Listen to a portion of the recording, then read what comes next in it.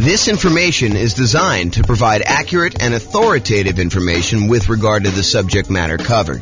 It is offered with the understanding that the presenters are not engaged in rendering legal, accounting, or other professional services.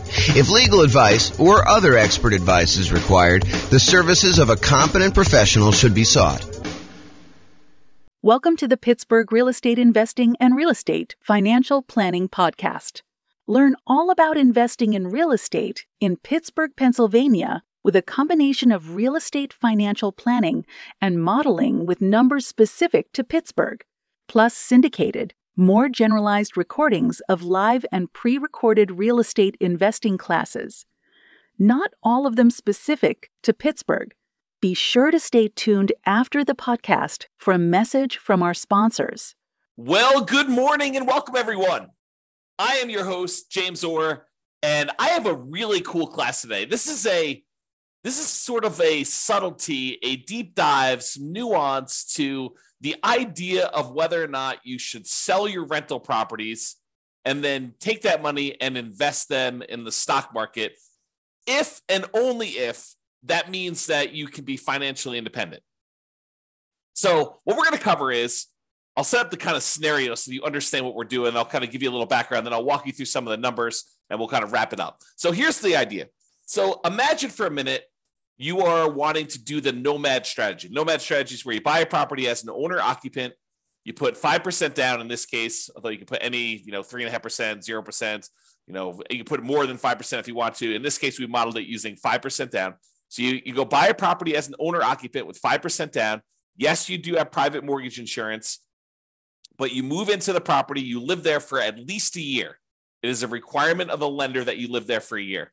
Once you've lived there for at least a year, you save up and you buy your next property. And it could be at the year point, it could be later than a year. It depends on the city and kind of like the assumptions we use for that particular city. So we modeled this in 304 cities now. We actually got rid of one city this last week. So you modeled it in 304 cities.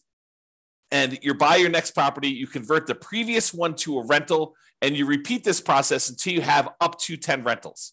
And the thought process is you can, using that model, achieve financial independence when all of the income coming in from your rental properties and any money you have invested in the stock market using a safe withdrawal rate, those two things combined, the cash flow from your rentals and the money you have invested in stocks using a safe withdrawal rate, when they exceed your income, the amount of money you need, your expenses that you need to live. So the idea is, when does that person achieve financial independence? However, if you're doing that strategy and you've got all these rental properties, and let's say the cash flow on them in your particular market is not amazing, sometimes you're looking at a ton of equity in these properties and you're thinking to yourself, should I just sell these properties, pay the proceeds, pay the closing costs, pay the real estate commissions, pay capital gains taxes, pay the depreciation recapture tax, and take that money and then go invest in the stock market? Because if I invest in the stock market, I can use a safe withdrawal rate in order to live on that and be financially independent. And in some cases, as you will discover, it actually is faster for you to sell the rental properties and invest in stocks to be financially independent. It's kind of crazy. There are other times, though, when it would be better for you, faster for you to actually do the nomad strategy. And really what I'd like to compare is not just the speed of getting to financial independence, but also net worth. If you have a higher net worth doing one strategy versus the other, or do you get to financial independence faster doing one strategy versus another? And we'll look at this analysis over 305 cities. And you may be thinking to yourself, James, why does this happen? And part of the reason this happens is this concept of return on equity. And I covered this in the class last week. I think the class I taught last week where I covered this was called accessing property or accessing equity in properties. It was a class about how do you get equity out of your properties? We've lived through a period now where very recently property values skyrocketed. The property values are up a lot in the last few years. And because of that, and interest rates were low, so we were paying down on their loans pretty rapidly because low interest rate loans pay down on their loans a little bit faster than the ones where you have higher interest rates. They pay down sooner. It's not faster because you pay them off over wherever the period of loan is, but you pay them off sooner. Like they get paid off in bigger chunks earlier on. I guess is another way of saying that.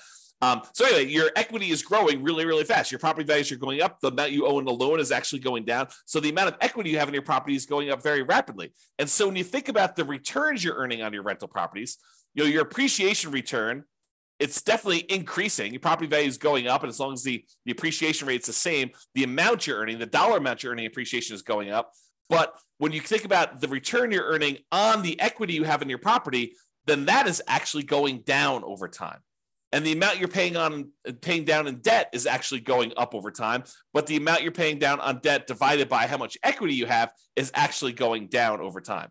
Cash flow is going up a little bit over time, but the depreciation benefit, that's static for the 27 and a half years if you're buying a residential property. And that divided by equity is also going down. So you have these three massive returns: appreciation going down over time, debt pay down return going down over time, and cash flow from depreciation going down over time, all when we look at what the return is compared to equity. And we're concerned about this because once you buy a property, we really don't want to look at return on initial investment anymore, because who cares how much you put down when you bought the property 15 years ago? What you really want to know is, how much am I earning now on how much I have in the deal, such that if I wanted to sell the property and take that money out of the deal, what return do I need to beat? What return do I need to get somewhere else on the money that I'm going to pull out? And so really what we're thinking about is return on how much equity we have in the deal. And technically, we want to think about how much return we're getting on what I call true net equity, which is your equity after all those expenses: closing costs, real estate commissions, capital gains taxes, and your depreciation recapture tax. So it's really how much return we're getting on the money that we would walk away with closing, free and clear of any taxes or any other obligations we have, any expenses we have on it. Okay. And what I'm trying to point out to you is that the overall return goes down. So when we buy these rental properties, they're like rocket booster returns. This is showing the return from that class I did last week, and it's showing you the overall return we're getting on equity for like doing a nomad strategy, which is what we're talking about today. And you can see how this return is pretty massive early on. But the longer we own that property and the more equity we have in that property, the lower the returns we're earning on that equity, and eventually get to the point where the return is literally just the appreciation rate, an unleveraged appreciation rate, and your cap rate on the property. Now, if you're in a market where your cash flow isn't that great, it may make sense to take advantage of when your property's got these awesome returns early on and to sell them and then move that money over to the stock market so that you can get a return on the safe withdrawal rate. Maybe you have a better kind of like the amount that counts towards your financial independence. In this case, the amount you have invested in the stock market times your safe withdrawal rate is actually contributing more than the cash flow part of your return is on the amount of equity you have. Maybe you have a massive amount of equity in your property, but cash flow isn't that great. And so in markets like that, those are ones where we would actually see it be faster for you to go ahead and sell your properties, pay all the expenses on them, and then invest that money in the stock market. So we modeled this for over 300 U.S. cities. 304, I think, is the number at this point. We got rid of one city last week. One of the cities we had picked, I learned, was primarily a over 55 retirement community. Happens to be one of the top 305 cities in the U.S. in terms of population, but it also happens to be a 55 plus retirement community. And so I didn't think it was a representative city to do analysis on. So I've since removed it. So now we're down to 304.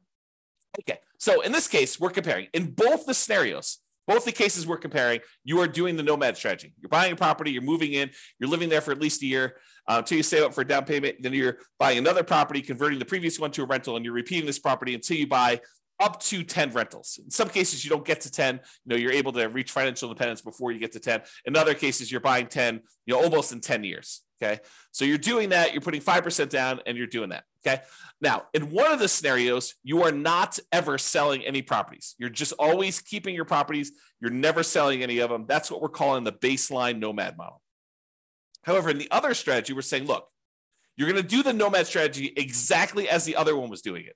However, each month, we're going to do some calculations. We're going to calculate, hey, look, if I went and sold my properties and I paid closing costs, if I paid real estate commissions, if I paid capital gains taxes on the gains I've had since I've owned the property, and I pay back depreciation, with a depreciation recapture tax, all four expenses you have when you sell a property, and the net proceeds of that if I could take the net proceeds and invest them in the stock market and then use 4% safe withdrawal rate times the money I now have in the stock market, if that means that I have triggered financial independence, then go ahead and sell the properties, stop buying any more properties at all, because we've reached our goal of financial independence and we're done. And then I'm going to compare those two strategies, baseline Nomad, where you're not ever selling any properties, to this one where if you actually can be financially independent, then do it. That's what we're talking about here. And you can see the analysis if you want to go drill into the charts and kind of see what's going on, or go look at your individual city and see how your own individual city, lots of tongue twister, individual city has performed. You can go to this URL on the screen and actually see it. Okay. Now, I've already covered what financial independence. I've covered this in previous classes. I'll do a really brief one here. Really, we're saying you're financially independent when the net positive cash flow from your rental properties is after all your expenses, your principal, vacancy, principal, interest, taxes, PMI, insurance, maintenance, management, all those expenses come out. The net positive cash flow from that counts towards you being financially independent. Any invested assets you have times your safe withdrawal rate. So any money you have in the stock market or bonds, or any loans you've made as a lender, if you want to be a hard money lender or something like that, all of that money, that big pile of money times a yearly safe withdrawal rate would count. So the 4% of whatever that dollar amount is. If you had $1 million invested in stocks and bonds and loans out there as a hard money lender, then it'd be about $40,000 a year would count towards you being financially independent, plus all three passive income types: Social Security, annuities, and pensions, which we're not modeling in this particular scenario. So we're really focused in on cash flow plus any safe withdrawal rate times, the amount you have invested. So those are really the sorts of financial independence. When those exceed your living expenses, that's when you're financially independent in our modeling. All right, so let's talk about our assumptions.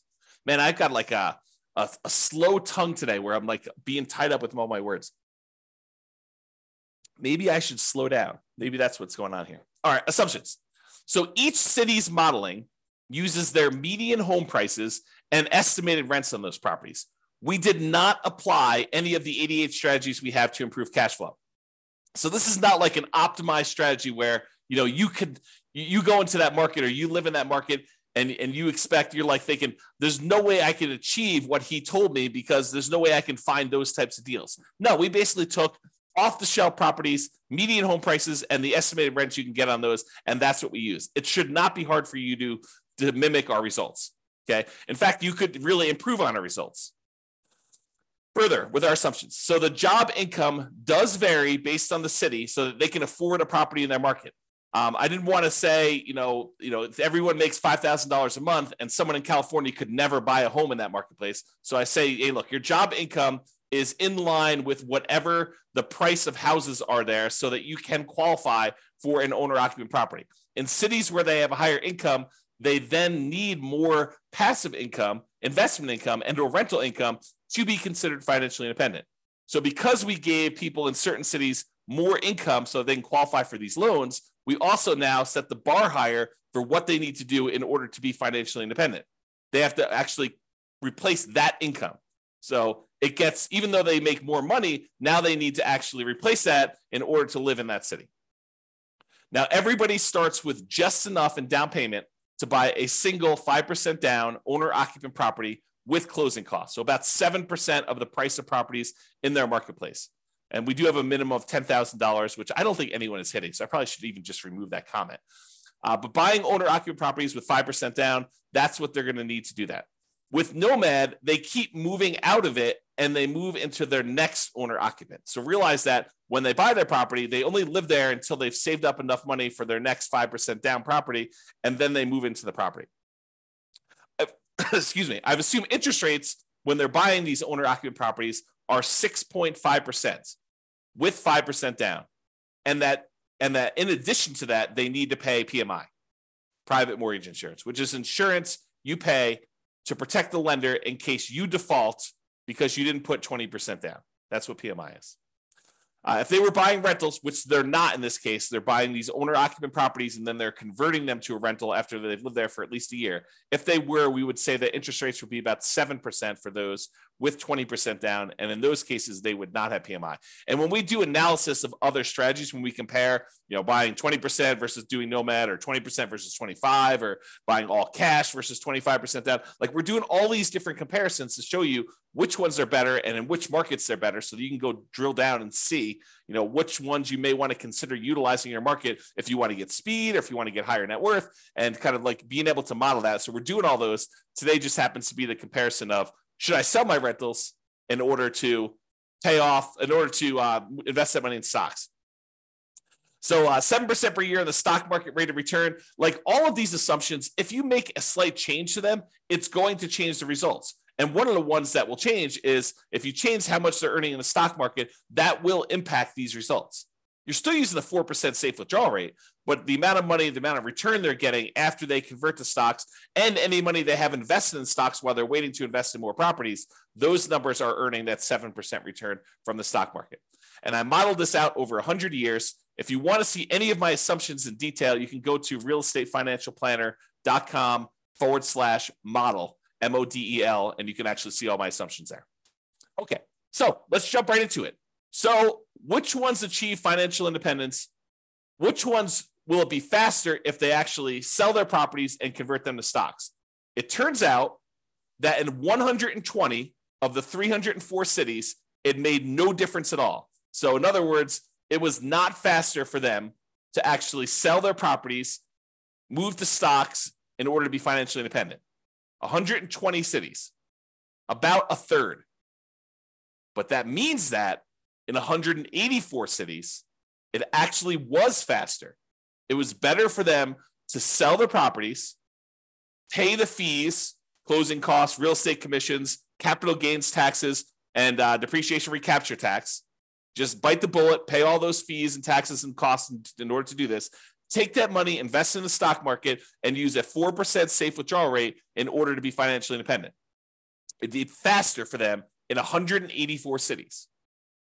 About 2/3 of the cities. I think that surprises a lot of folks. Okay. Here's kind of a distribution of what happens. And you can see that, the gray ones are the ones where they are, they're doing the selling all the properties in order to be financially independent. And you can see that some of them get moved up. Not all of them, but some of them get moved up. And there are a few on this really high extreme over here. Okay. Now, how much better is it? And how is it distributed based on price? Is this all the really, really expensive property cities where this happens? Or is this all the really cheap property cities? Nope, it's spread out. And the difference in the number of months is, it's less than 10 years in most cases, but it's actually probably in most cases, it's about 5 years or less. Okay. So how much faster is it? Just eyeballing this. This is the 5-year line here. It shows that anyone's below here are less than 5 years faster. Anyone's above here are more than 5 years faster. And each green dot shows you that selling the properties and investing in stocks is better by that many months. And then this axis shows you how expensive the properties are. So, in the properties where it's about $500,000 properties, that's right here. Shows you those. Okay. So this just gives you an idea of how much faster it is for which ones, and how that is spread out over different priced houses in those marketplaces. Okay. So, certain cities have cheaper houses, certain cities have more expensive houses, and you can see that it's not skewed so that this only happens in really expensive markets, or it's only skewed where it only happens in really inexpensive markets. It's spread out a bit. All right. So we talked about achieving financial independence and the speed in order to be financially independent. We said about in 2/3 of the cases, it would be faster for you to actually sell the properties, pay all the fees, and invest in stocks in order to be financially independent. However, let's now look at net worth, right? What's your overall net worth if you do this? And in 44 cities, about 15% of the time, you would have a higher net worth at year 40 if you actually did not sell your properties and just kept them.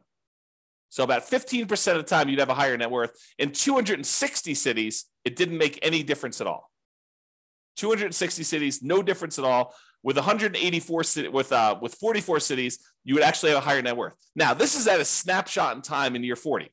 If we went out to year 50, these numbers would be different, right? Because whenever you go and you sell all these properties, you're probably lowering your net worth. You're paying all the costs in order to get at that equity. You're paying your closing costs and real estate commissions. You're paying your capital gains taxes. You're paying your depreciation recaps. All of those are pretty expensive to get at that equity to begin with. And then if you're earning 7% in the stock market, that 7% has to be greater than the return you're earning on your rental properties in order for you to have a higher net worth, which in most cases is probably not. Okay.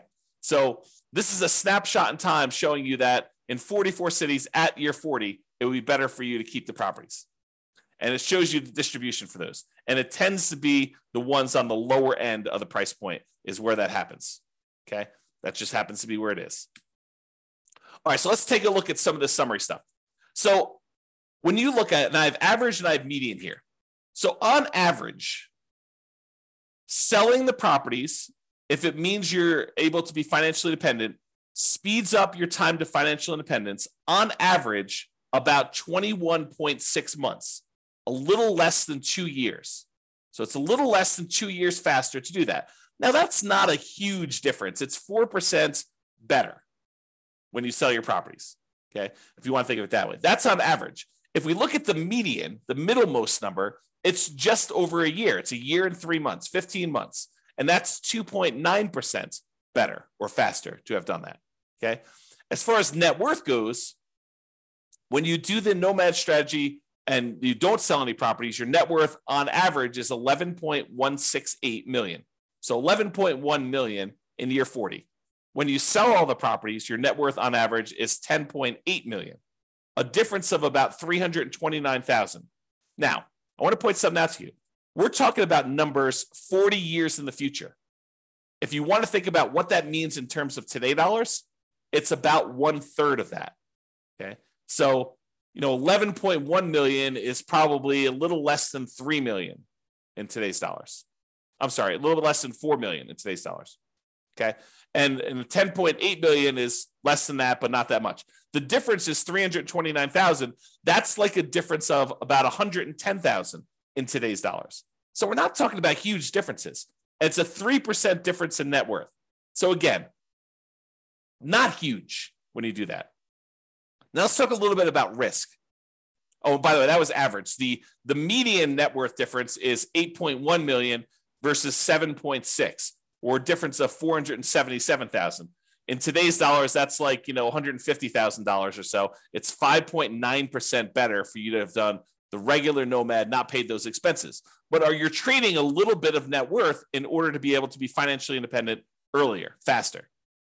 Okay. And what we're not talking about is we're not talking about the idea that you may be able to, in some cases, still stop working when you haven't technically achieved financial independence, knowing that you could convert it to the stock market at any time, but you could sort of almost coast in. I'll have to do a whole class on that later. But the idea is that sometimes, even when you're not quite at financial independence, you can stop, use some money to kind of bridge the gap to get there. Okay. Imagine for a minute, you're looking at your rental properties and you realize that, a whole bunch of properties are going to pay off a year from now, but you have more than enough cash set aside to get you to that year point. And at the year point, when your properties get all paid off, your cash flows are going to increase massively and you'll be financially independent at that 1 year point, a year from now when you pay off the properties. But let's say your living expenses are $10,000 a month and you've got $500,000 in cash somewhere. Could you go spend $120,000 from your cash, stop working a year early, knowing that a year from now when the properties are paid off and your rentals are going to provide more than enough cash flow in order to support you at that point, could you go and do that? Sure.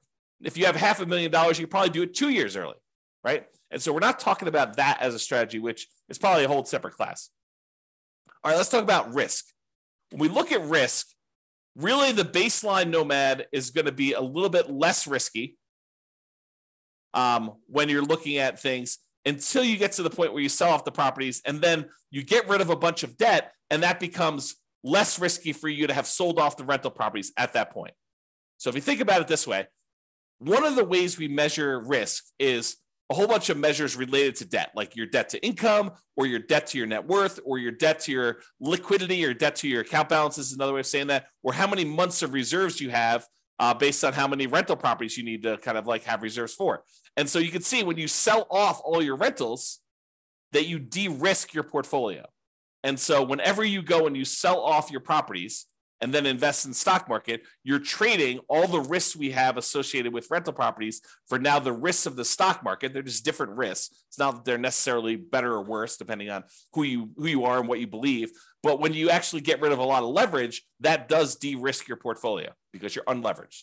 Okay. So selling off rental properties tends to de-risk you, except when we look at your total rent resiliency and your total price resiliency, which are a little bit better in the regular baseline scenario. All right. So you could apply all of the 88 strategies that we have to improve cash flow to improve on these numbers. We're basically using median price properties and what rent might be on those in each market. You should be able to choose better and do better if you were deciding to do this yourself. And I do model some of those improvements in the modeling thing. You can go see me, do like, what if you can get 10% better rents, or what if you buy a property at a 5% discount or 10% discount? We look at those and see the impact of doing that versus doing the kind of like baseline scenarios we've got. If you go to the realestatefinancialplanner.com/model, you can see all those for your city. I did it for all 304 cities. Okay. Now, realize I am not an expert at your market. If you go look at the numbers and you're like, hey, James, these numbers are not what I'm seeing in the marketplace, and you're an expert at your market, please do reach out because I want to improve the numbers. And I don't know your market, right? Like I live in Northern Colorado. I don't know your market specifically, but we're doing analysis on all these based on, the numbers that I could see. So if you come to me and say, look, we need to change this, prices are actually about 10% less and rents are, about 5% more. And you tell me that anyone can achieve that. It's not like, a killer deal that only you can find and that there's only one of them every 6 months. We want to find something that not the best case, but what any real estate investor could go and expect to achieve in your marketplace. So if you come to me, we can rerun all the numbers and do that. And then we'll update all these charts and stuff. So if you're watching this video after the fact, and you're like, hey, the numbers in your video are different than the numbers you're showing on your website. Yeah, as prices change, as interest rates change, as your rents change, as someone comes in and tells me, James, your numbers were all hosed, I will update those and we'll readjust them. And so they may show up as slightly different from what you've seen on the video, or very different depending on what happens with the market. If interest rates change dramatically in one direction or the other, the numbers will look very different. Or prices change a lot. That's another thing to say. So reach out to me if you want to update some numbers so we can do that. All right. So in conclusion, in our current market conditions, our current price, current interest rate, current rents in the 300 plus US markets using what I would refer to as less than ideal median price to rent properties, eventually selling all your rentals can help you achieve financial independence faster about 60% of the time. In 60% of the markets, you would be better off selling your rentals after owning them for a period of time, and then taking that money and investing in the stock market and living off a safe withdrawal rate. That will get you to 5 faster in about 2/3 of the market, 2/3 of the cities. However, you tend to end up with a higher net worth in year 40 in about 15% of the cities by not selling your rentals and paying all those costs, closing costs, real estate commissions, capital gains costs, depreciation recapture taxes, maybe continuing to buy properties even more and not stopping working. Which makes sense, right? I mean, if you don't sell the properties, you don't have all those expenses. If you keep buying more properties, if you're not selling them, you keep working, sure, you're going to have higher net worth. That just makes sense. But sometimes you're willing to trade a little bit of net worth for speed to financial independence. However, the market does matter. You would not be able to improve your time to financial independence in every market by doing this. That's why you really need to go study your market, which I've done all the analysis for you. Go look at it. If you got questions, reach out. But it's best for you to look closer at your specific market and apply as many of the 88 cash flow improving strategies as practically possible to improve on your own personal implementation. So go check out realestatefinancialplanner.com/model, and you could do that. This has been James Orr. I hope you like these classes. I like going into this detail where we could show you the impact of changing your strategy and how doing one little thing differently or having one little tweak in how you implement your plan can have massive impact on things, and how it's much better in some markets. And it's not always universally true, which is why there's a lot of arguments in these online discussion forums and amongst people where they say, hey, it's always better to put 20% down. It's always better to put 25% down. It's always better to not pay off your rentals. It's always better to pay off your rentals. People have these different opinions on things. And the point is that in some cases, it actually is better to do one way. In some cases, it's better to do it the other way. And sometimes it's split. Sometimes it's universally true, but most of the time it's not universally true. It's sort of like it depends. And that's why we're going over this stuff. All right. Hope you enjoyed. This has been James Orr. Have a great day, everybody. Bye-bye for now. With home prices up, mortgage interest rates up, and rents up, but not quite enough to counteract the higher prices and interest rates, cash flow on rental properties in Pittsburgh is harder than ever. Book a call with the Real Estate Financial Planner to apply our proprietary 88 strategies to improve cash flow on your rentals. See the show notes for a link to schedule your call and improve your cash flow today. If you're a real estate agent, lender, or professional in Pittsburgh that wants to help our real estate investor listeners, consider reaching out to learn about collaboration opportunities with this podcast. We'd love to add more value to our listeners by having you assist our investors buy, sell, and finance their real estate investments. See the show notes to schedule a call to discuss collaboration opportunities.